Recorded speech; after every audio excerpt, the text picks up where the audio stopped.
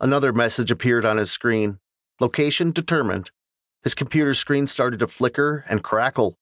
He looked around and saw the visual disruption wasn't just happening to his monitor, but to everyone else's as well. "What the hell is that?" screamed Sandy as she pointed at the wall-mounted TV, usually displaying the 24-hour news channel. The TV picture had gone, replaced by a mass of static, but this was no random blur of pixels.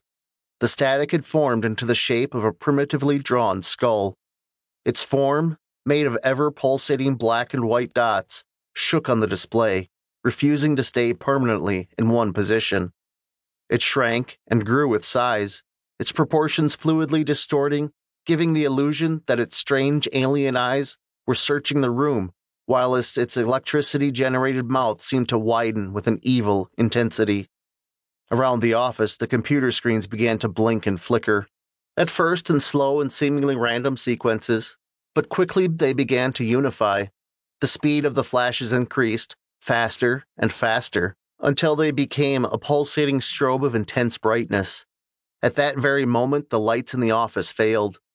The dull weather outside gave little illumination through the windows as the freakish light show within continued.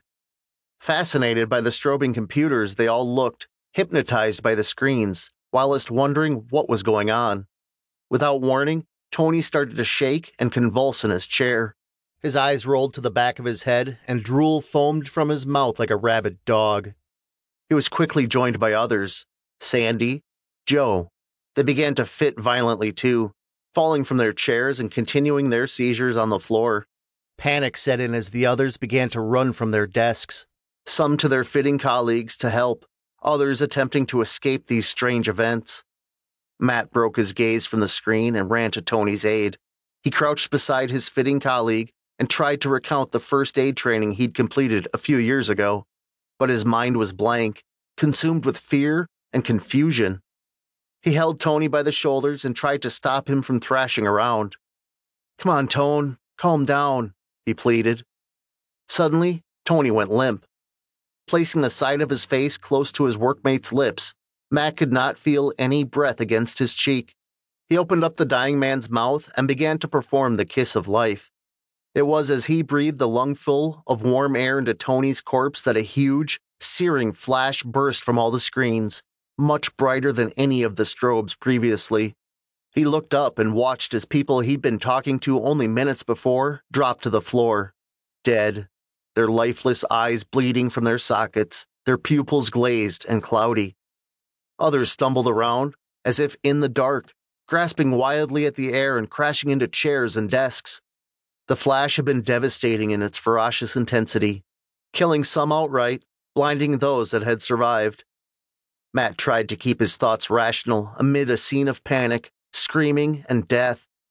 He tried to think who to help first when a high-pitched whine started to emanate from the computers. At first he could barely hear it and wondered if it was just the ringing in his ears from the cries of the blind. But as it increased in frequency and intensity, he began to feel sick and dizzy. The pitch increased until it seemed to stop being a sound at all and became a feeling affecting his whole body. Matt stumbled to his feet, staggering like a drunk at closing time as he discovered the sound was causing havoc with his balance. Desperately, he tried to maintain coordination whilst his head seemed to fill with the noise. He felt it behind his eyes.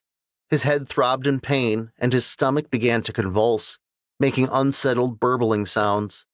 He had to get out and find help. He ran clumsily to the door and fell towards it. The high-pitched noise continued, as he felt a violent jerk in his gut causing him to vomit.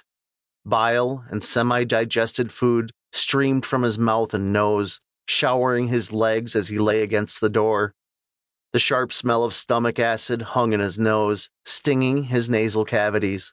He pulled himself to his feet using the door handle, then wildly shook it, but his exit would not open.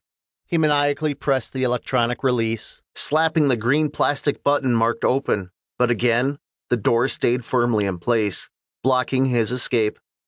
Matt seemed in agony as his head continued to throb. Realizing he had no way out, he crumpled to his knees, crying, in the resolution that he had met his end.